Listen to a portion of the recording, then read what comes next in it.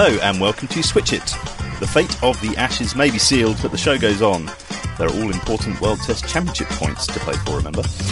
And I'm joined in the studio today by Mark Butcher and Andrew Miller to pick apart England's problems in the manner of Pat Cummins and Josh Hazlewood. I have a feeling this could get equally messy. So, the miracle of Headingley turned out to be a mirage. Australia have retained the urn with one test to play, and they could go on to win in England for the first time since 2001. Butch, you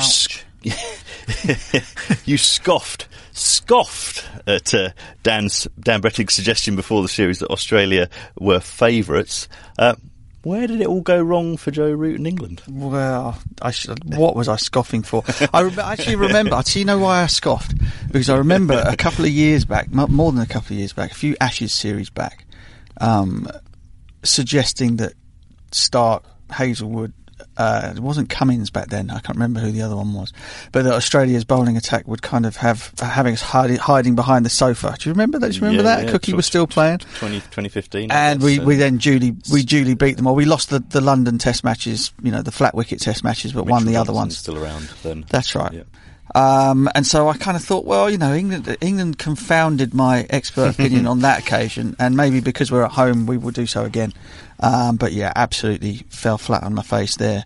But through a combination of virtually all of the things that have been putting up as red flags over the last 2.5 years on this podcast, it's not like you weren't worried about some areas. No, all of those things. Eventually, the lower order hasn't bailed us out with sort of match-winning runs. Jimmy Anderson got injured and was sorely missed, clearly. But other than that, the rest of it has all needed to happen.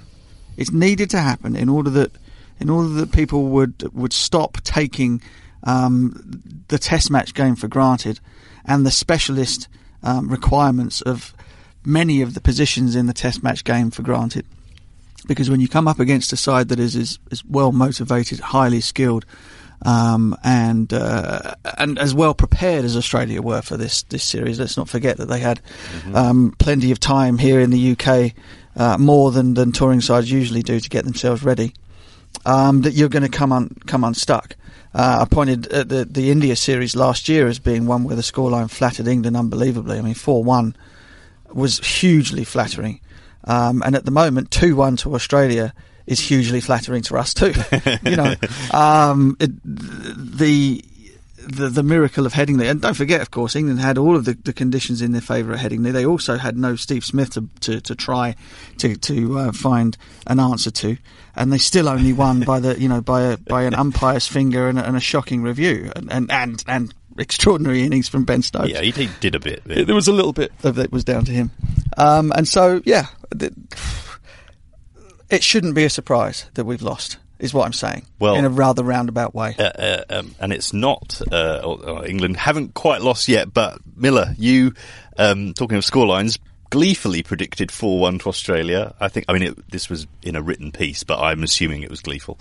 And did he do it? Did he write in red pen or something? Or pink, maybe? Sort of curly exclamation mark at the end. So you're not too surprised, I'm guessing. No, and I gleefully predicted England would win the World Cup as well. So I'm very content with my prognostication. Glad we just moved into a new house. He's bought a yacht. But I'm glad we got to mention the World Cup in. The fundamental reason, early in the show, the fundamental reason why I predicted a rout was, as Butch mentions, the preparation.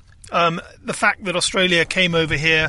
For the World Cup, which allowed, albeit they didn't have their entire squad playing the World Cup, but it allowed Smith and Warner to get used to England crowds, get themselves back into the international frame in this country after their banishment. Obviously, it didn't work for Warner; it might have worked for Smith to a degree.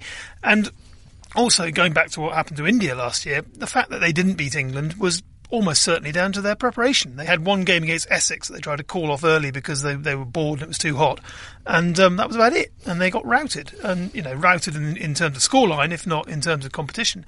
So if they had put in the mileage and had the desire to go that extra yard the Aussies have clearly had throughout, you don't bring in Steve Waugh out of the cold. You don't have Justin Langer yakking about baggy green and playing Uno and all the rest of it. You don't have all of that in the dressing room.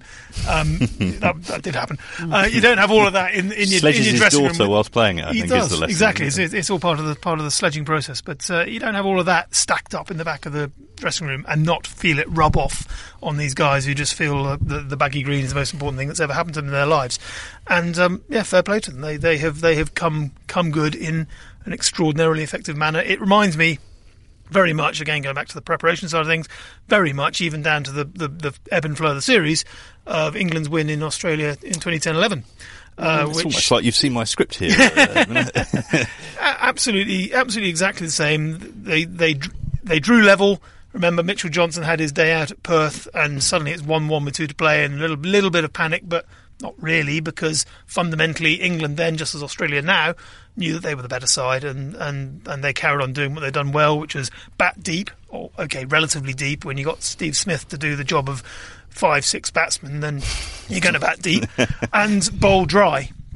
You know, they got a stack of seamers who aren't going to give anything away. Factor that exactly that. Dan Brettig has written about. Control at upwards of 85 miles an hour as well. That's another thing. I mean, they're quite handy. Yes, they've been very, very accurate, and you know the hitting the top of off as often as any team I've ever seen. But they've done it at pace too. So you know, whilst the methodology behind it is very, very boring, it's been anything but.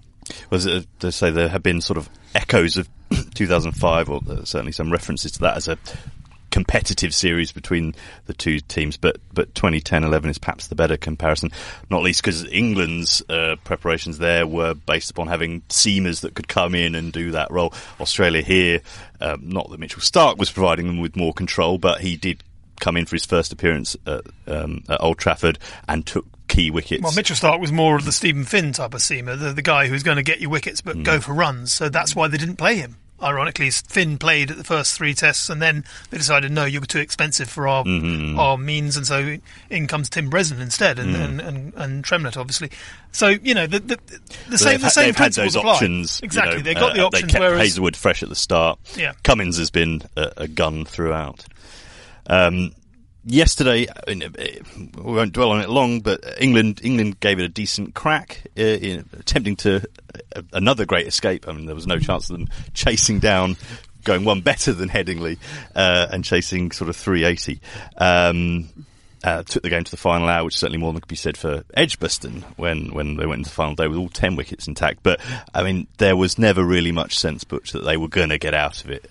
Yesterday, even despite a decent first hour and all that, it did feel inevitable that eventually it would just be too much for them. I mean, the interesting thing for me is that England's best batting performances of the series thus far have come when they had a very specific job to pull off. You know, chase down 350, try to bat out a day and a bit to save a Test match.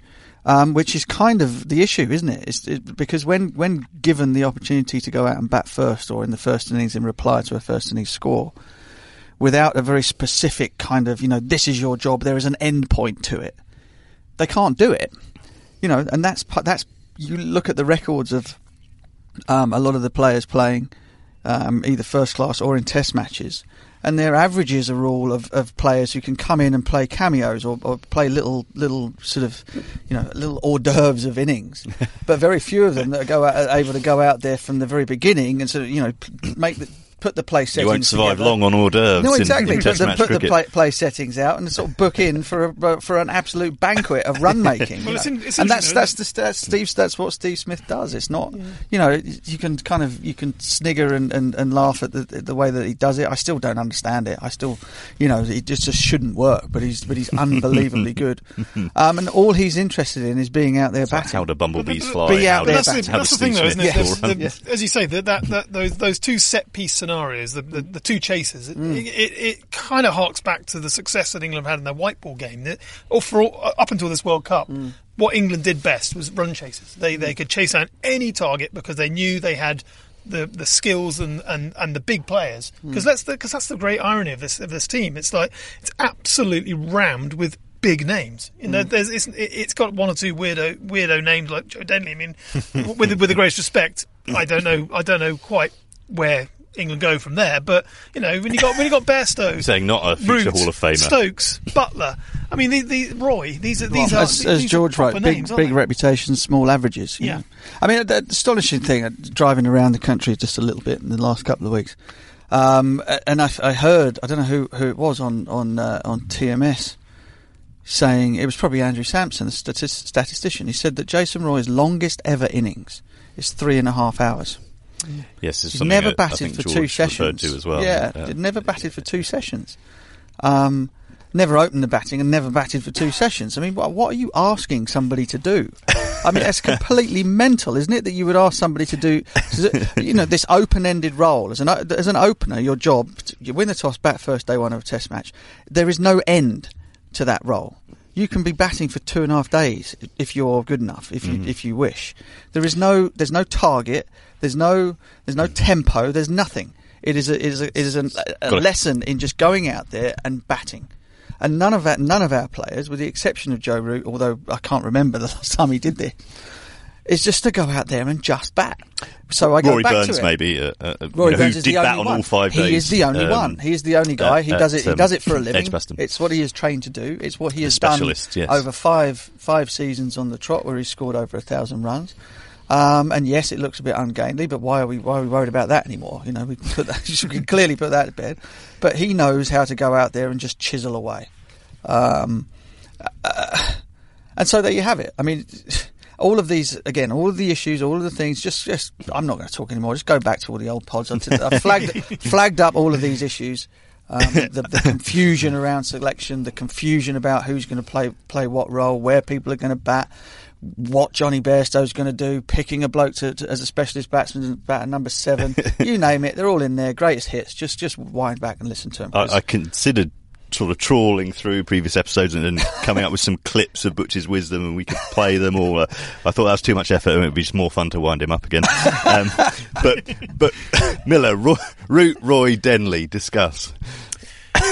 Yeah, gosh, where do you begin? I mean, they are now in sort of the order that Butch suggested might kind of work at the start of the series. Yeah, and sorry, I'll let you go, but and that was given that these are the names that we've got.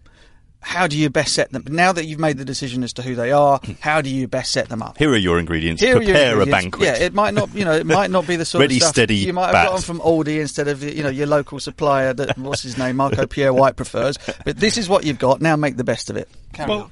With that in mind, if the best you've got is Joe Denley, he's got to open for me, and they've finally got it right because they were shown the way right at the start of the summer by Jack Leach.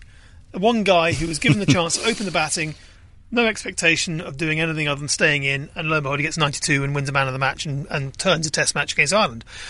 And lo and behold, that same mindset is what kept England alive at Headingley, what almost kept them alive at Old Trafford, that refusal to get out. And so if all you want to do is make sure that your guys at the top of the order are taking the shine off new ball, ensuring that you're going to not have a situation where Joe Root's coming in at 0 for 2.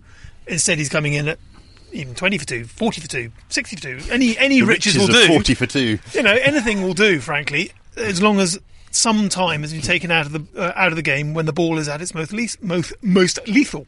So, yeah, stick Denley up there because let's face it, we had that situation at Lords, way back in Lords, when the series was still alive, when Joe Root was using Jofra Archer at the wrong moments and all the rest of it.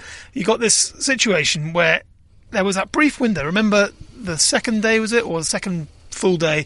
The sun came out, the birds were singing, there was the perfect situation for batting, and Joe Denley's your man in the middle instead of Jason Roy, because Jason Roy's already been sawn off in the grim twilight the previous night. He never had a prayer.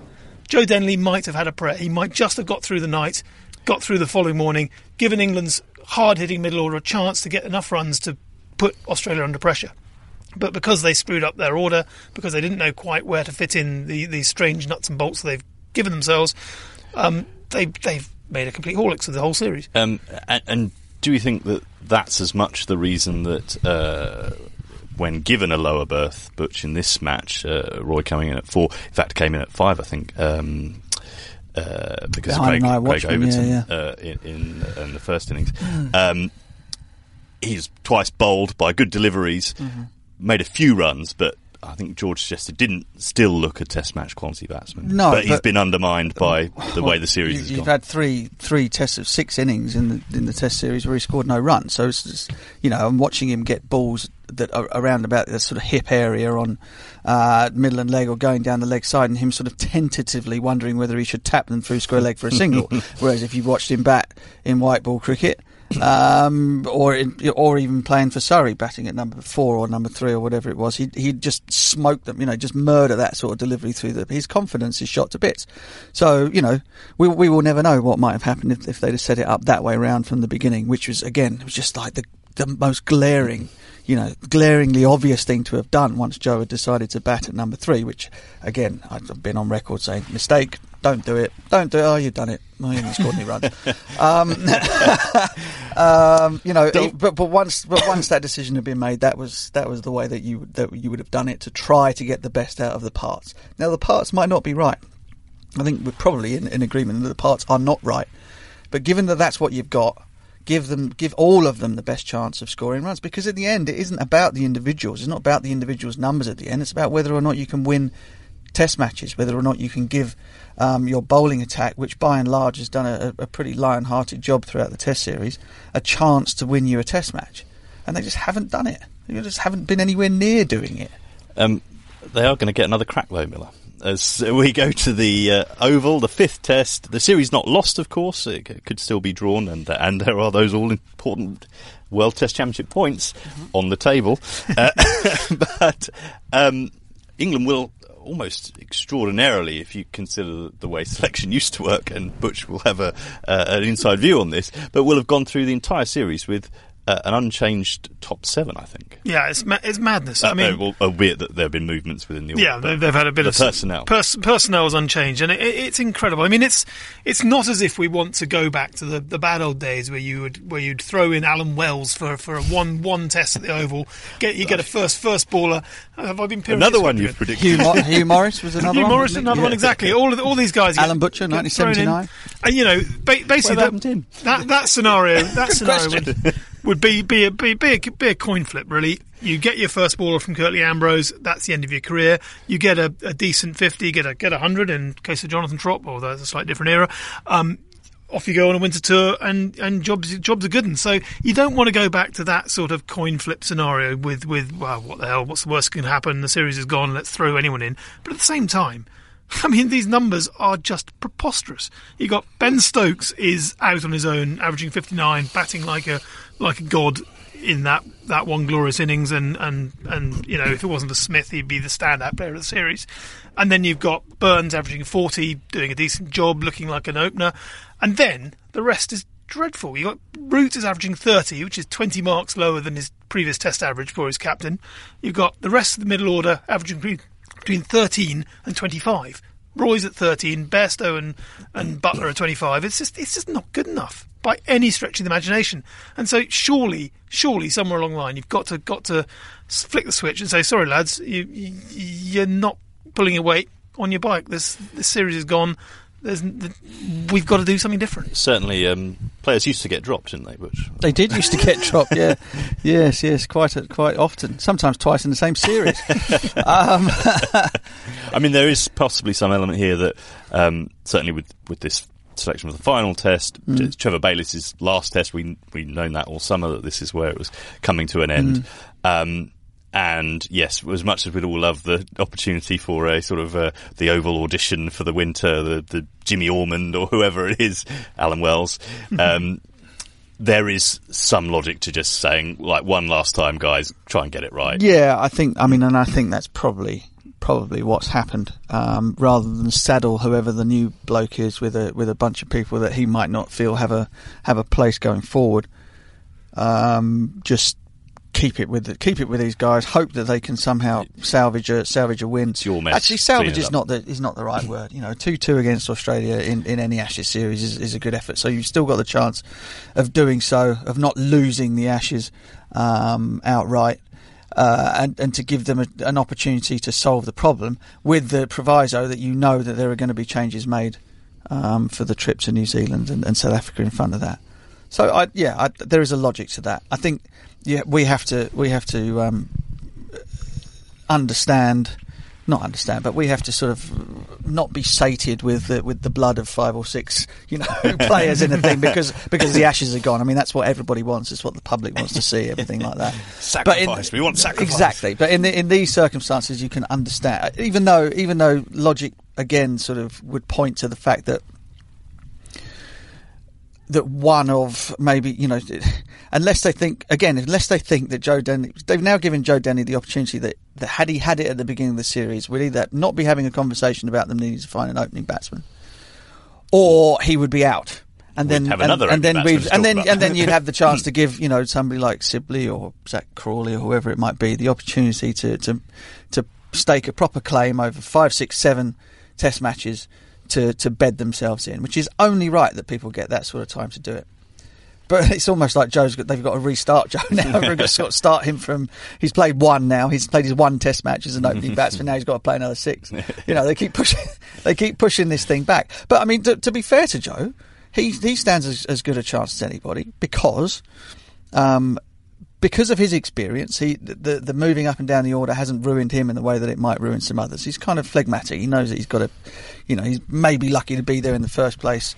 I've played enough cricket to kind of go, all right, I'll do whatever they want. I think he's got 50s at opener 3 and 4. He has somehow. Okay, so all good, and that kind of backs up what I'm saying about sort of the value of a certain amount of experience and a certain lack of, that when you're younger, you have the idea that this is the most important thing in your life. You've got a career to set up, and there's that pressure that builds up from wanting to desperately to hang on to it. For Joe, it's kind of like this is the back end of my career. If I play 25 Test matches and go really well, brilliant. It's a bonus. It's not there isn't the same pressure on him there.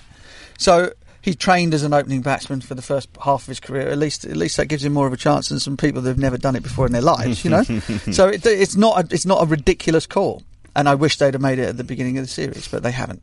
And so, we'll have to wait and see which guy they pull out as the guy that they want to take on the trip to New Zealand. So that might be Sibley, it might be Crawley. Ollie Pope is kind of waiting in the wings to take on some kind of middle order berth. What are they going to do with Ben Stokes? Is he going to remain a number 5 that bowls maybe a little, does the odd sort of heroic spell from time to time? Are they going to turn 25 over spell? Are they going? 2 days?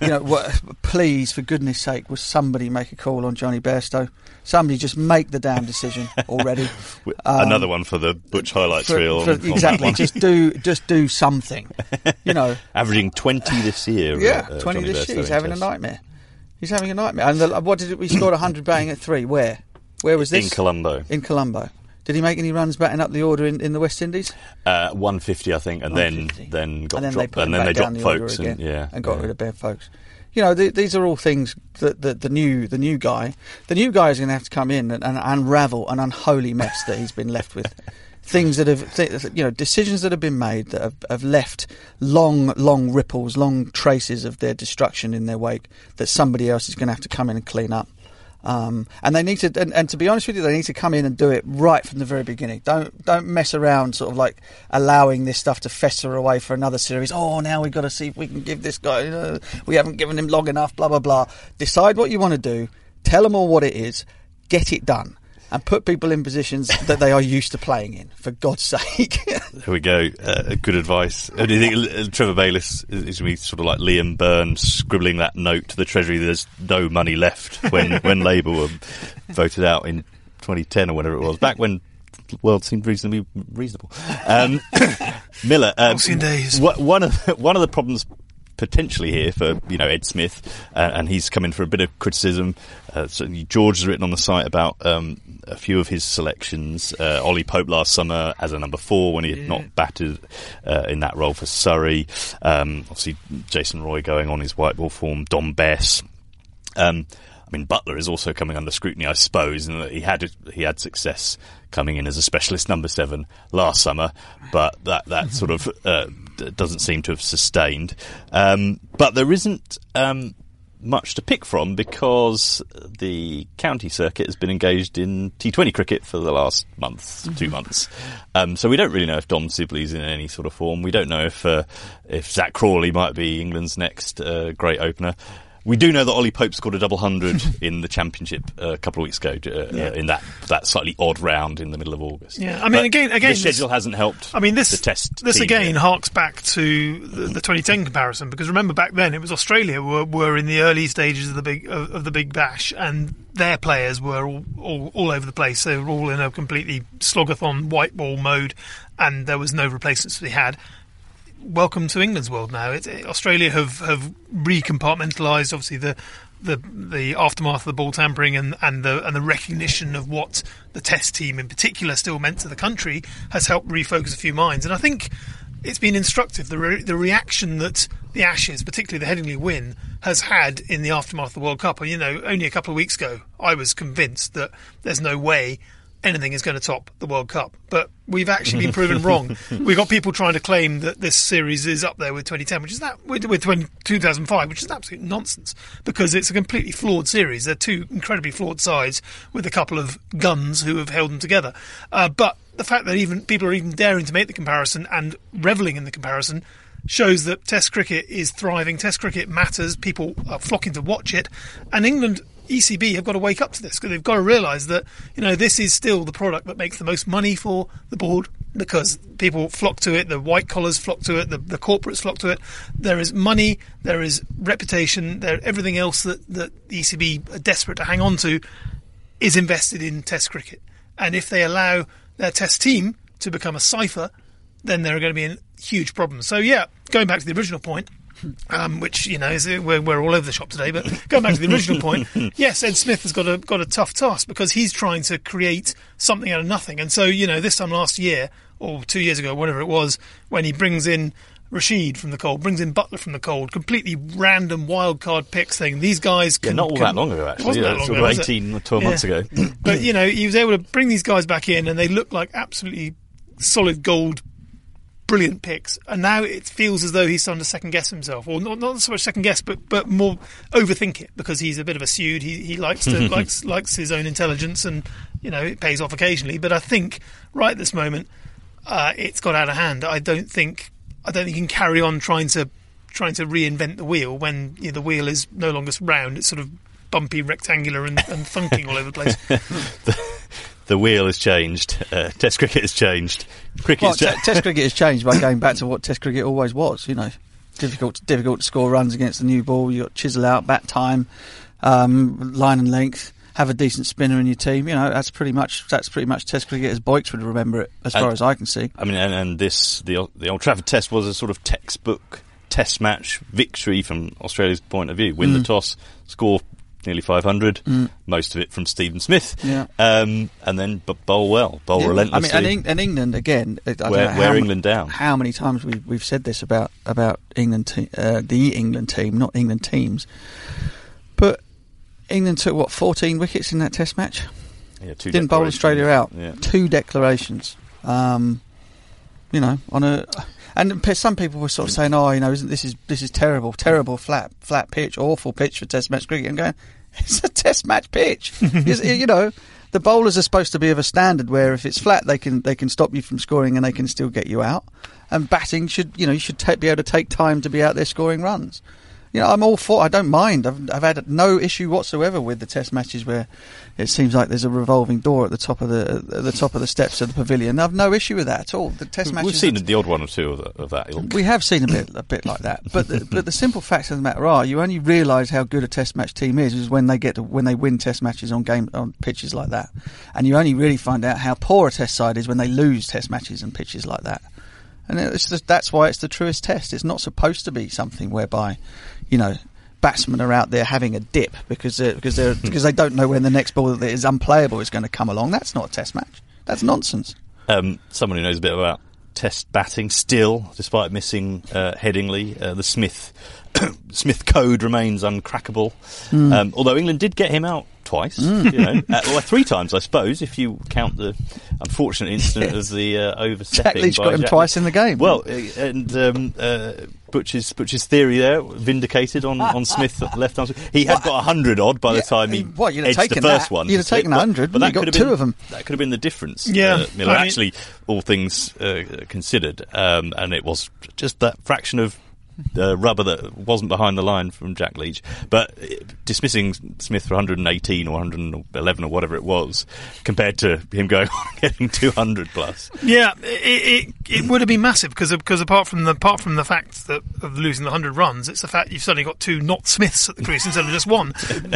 So not Smiths have been vulnerable unless they're Labuschagnes, because I mean, a different breed. Fundamentally, Tim Payne's entire modus operandi as a batsman in this series has been to hang around. Admittedly, play the odd random hook and look a bit daft when he finally gets out, but he's been a sidekick. He got a 50, a very vital 50, but at the other end, I think it was a partnership of 145, and he got 50. So his mere presence. There was another guy doing. Another guy doing something extraordinary. I mean, we're in an era when Test batting has never looked more ropey.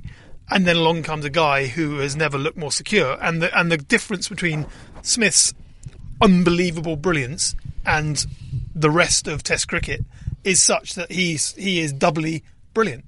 And I don't think it's just the batting; it's the bowling as well. I mean, England's bowling in this Test match reminded me very much of watching West Indies in 2000. Say, you got Kirtley and Courtney steaming in for 9 overs in the broad archer role, and then you got Rhian King and Franklin Rose chucking pies at the other end.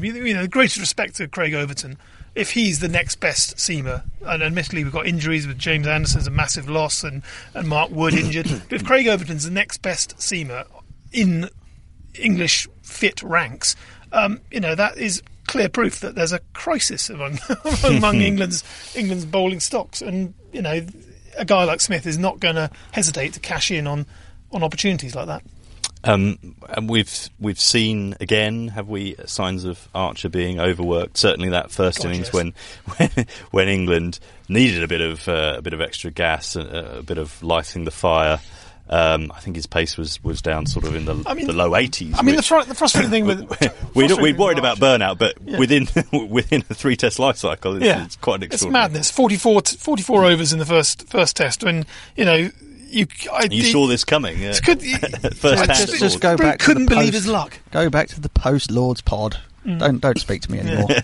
Yeah, but fundamentally, Butch has done this one. Fundamentally, there is the misuse of Archer is crashingly obvious when you look in hindsight. I mean, why Chris Woakes was not playing in this test, I do not know. Actually, I do know, because he was barely used in the sharp end of the series to such a point that he ended up bowling one terrible spell at Headingley and everyone thought he was out of form. He wasn't out of form, he just wasn't used. This was a guy who bowled 6 wickets against Ireland to win in a session, bowled him out for 38, and then barely gets handed the ball during a Lord's Test where he averages 9.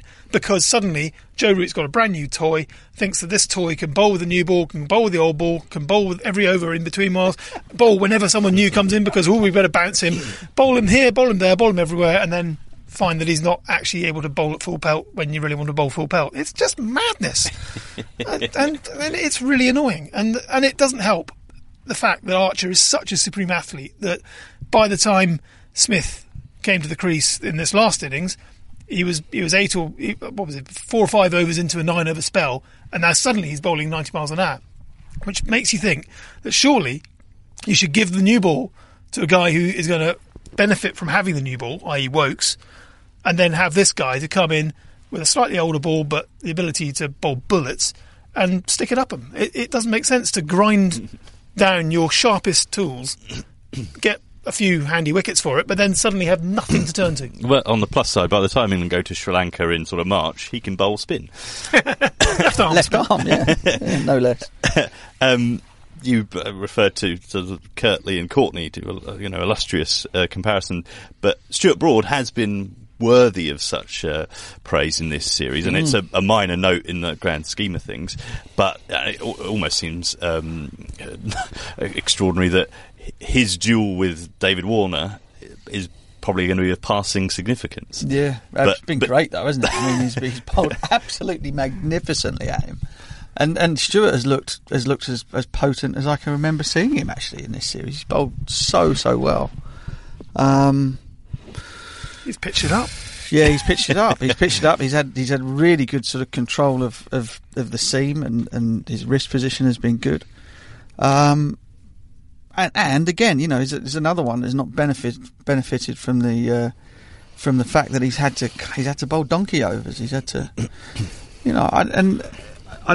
I kind of hesitate to go down this road again, but I'm going to have to. So if you have a captain who doesn't really trust whatever spin bowler he has in the side to bowl the overs that the seam bowler should not be bowling, then you end up breaking Jofra Archer.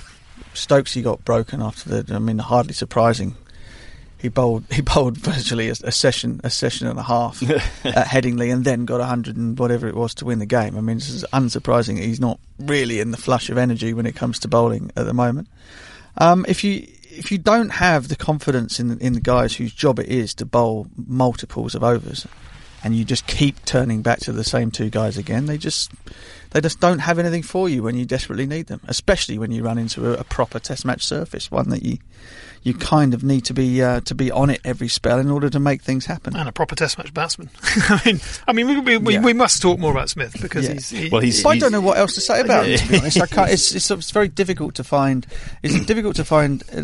I can't think of a way that you get him out beyond the fact that when you have conditions in your favour, that you just stick at trying to hit the top of his off stump, regardless of where he hits it. Going on the premise that even somebody as freakish as him, if you keep bowling it in the most difficult place to hit it and score runs and not get out, that even he is going to make a mistake. I think England were far too quick to move away from doing that. Well, this again comes down to that discipline that they lack in this era of Test cricket, where you don't actually stick at it. 5 men on the leg side. But I was looking at his stats. I think he's been LBW 19 times in 120 odd innings, which is not insignificant.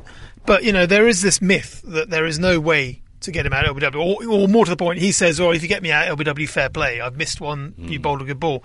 But that inability to target his stumps because of the assumption that he will get bat on it and flick you through the leg side, in turn takes out his corridor of uncertainty, because you're not bowling it outside his off stump, because he's actually standing there. He's ready to flick it off his hip. So suddenly his corridor of uncertainty is fifth stump, which is never going to bowl him. So he's created this myth, this myth of I am impregnable, because wherever you bowl it, I'll either leave it and point to the point in the pitch you pitched it on mockingly, saying try again, or I'll flick you off the hip and get another single. It's so simple and yet so brilliant, and obviously the way that he goes about his twitches and rigmarole and all the rest of it, it doesn't look simple at all. So there's an added layer of mystique on top of all of that, and ultimately you end up with 671 runs in 5 innings and an ability to make some very, very good players look very ordinary. It's stunning. The amazing thing again is that those numbers are just staggering. There's still a test match to go, and he scores 100 every time he plays at the Oval. Actually, I don't know whether that's true. I just sort of said that because it feels like he probably has. But he probably has. Yeah, he has. Okay, so there we go. Played 2 tests. And has made 200. Good. Okay. My memory didn't fail me. Now I've completely forgotten what I was going to say. Where were we? Steve Smith. He's played 3 tests out of 670 nearly 700 runs. Almost twice as many as anyone else. The last time anybody sort of went that mad on an away Ashes series was Alistair Cook back in 2010-11. Now, another comparison. 2010-11, I'm not sure that Alistair Cook played brilliantly, was in great form. This is in no way meant to run down the achievement. But boy, Australia bowled badly at him that trip. They did. I mean, they bowled it at his hip, or they bowled short and wide, and he kind of cut and tucked his way to 700 runs. Played magnificently. What England would give for somebody to have that similar mindset of being able to eat into unspecified time as a batsman, going back to the beginning of the pod. But to Steve Smith, we actually haven't bowled that badly at him. I think we've been mistaken in terms of some of the tactics used, because they've literally, as Miller said, the tactics have been to not to almost not try to get him out, to wait for him to make a mistake. I mean, they've almost openly said that a couple of times. If you're bowling, we'll try and get everyone else out. If with a brand new ball with the lights on a green pitch, with it raining at Lords, you've got to have a leg slip and 4 or 5 men on the leg side. Then I'm afraid what are you doing? What are you doing? I was there at the ground just going, look, I mean, how much better could it get for bowling than this? And they're all on the leg side. I'm just like, this is ridiculous. So, England haven't bowled terribly at him when he's been in, but they have tactically sort of handed him the advantage. It's a little bit like when Sachin used to walk out to bat. And first ball would be sort of like men on the fence, and if the spinners were on, no short leg and silly putt. I'm like, well, if you're not trying to get him out when he's on naught, you might as well just give the whole thing up. Do not allow the person's reputation to kind of take you away from what are pretty, standard methods of making life difficult for everybody with a bat in their hand. Even somebody as freakishly brilliant as him. You can't even bore him out Gilo style down the leg side because you reverse paddle you through fine legs. So it's that tactic doesn't work quite so well nowadays. Now that everybody can bat left hand, right handed. Exactly that. Well, it was a reverse sweep that got him out in the end, wasn't it? So maybe. Well, you say got him out. You say got him out. It was time that he's been dismissed reverse sweeping at Joe Smith. But let's rewind a sec. He has legitimately been got out once in this series out of 5. It's insane. The first innings was essentially a closure because he was the last man slogging. He got 144, was number 11 the other end. Then, of course, he comes back at Lords. So second innings, he nibbles one outside off, which was an aberration, but he'd already got 140 by then. Second test, obviously, he's been hit on the scon, comes back and gets LBW when he's concussed. So, okay, he's an LBW, but there were mitigating circumstances. Left a straight one, didn't he? and then he misses the third test, comes back and he's reverse sweeping Joe Root and then slogging Leach to deep cover. I mean, those are not the dismissals of a guy who's been got out. Those are dismissals of a guy who has got plenty runs, is trying to speed things on for a declaration. And it's madness. He's got bored before... He's got bored before England. That sums up the problem that England have had in this series. Their test match brains have been falling short because they've got white ball mentality still. And this is going to be Smith's Ashes then rather than Stokes' Ashes. But we've been circling the point that Australia, one man aside, the strength in depth has been there. England have bizarrely used fewer players despite being, seemingly having a weaker hand to pick from. Australia have been able to bring in Stark in this case. Hazelwood missed the first test. Siddle has sort of sat on the sidelines, but Labuschagne has come in, had options within the touring party. And I suppose it just boils down to the fact that Australia are a better side, a better squad, and they're going to probably win the series. Probably. I mean, look, Labuschagne had played more first-class cricket here than most of England's players had before the start. Well, he hadn't. He playing for Durham, so he'd been whilst everybody else was involved. Bancroft to Durham, yeah. But I think he's still the leading run scorer in Championship cricket. So he'd kind of figured out a way. He was in and ready to go, and he played really, really well actually. In what hasn't always been easy batting conditions anywhere, with the exception perhaps of Old Trafford if you got yourself in. But is on that comparison, is it Stokes' Ashes or Smith's Ashes? It's obviously self-evidently Smith's Ashes, and yet it is extraordinary to think that he's going to have scored 800 runs by the end of the series, and it's almost inconceivable that he will have played the greatest innings of the series. It's madness, but that just comes down to the team ethic on the one hand and the individuals who have kind of banded together to just about keep England afloat to this point on the other. England have played like a bunch of guys who've just won the World Cup and can turn it on for heroic moments, but haven't been able to pull together the whole consistently. His 100 at Edgbaston was something out of this world, wasn't it? That was kind of a similar sort of thing, albeit it's at the beginning of the Test match. Batting with a tail to get 140, his first game back his first Ashes game back after the ban, etc. Incredible stuff. But Australia's bowlers have been magnificent.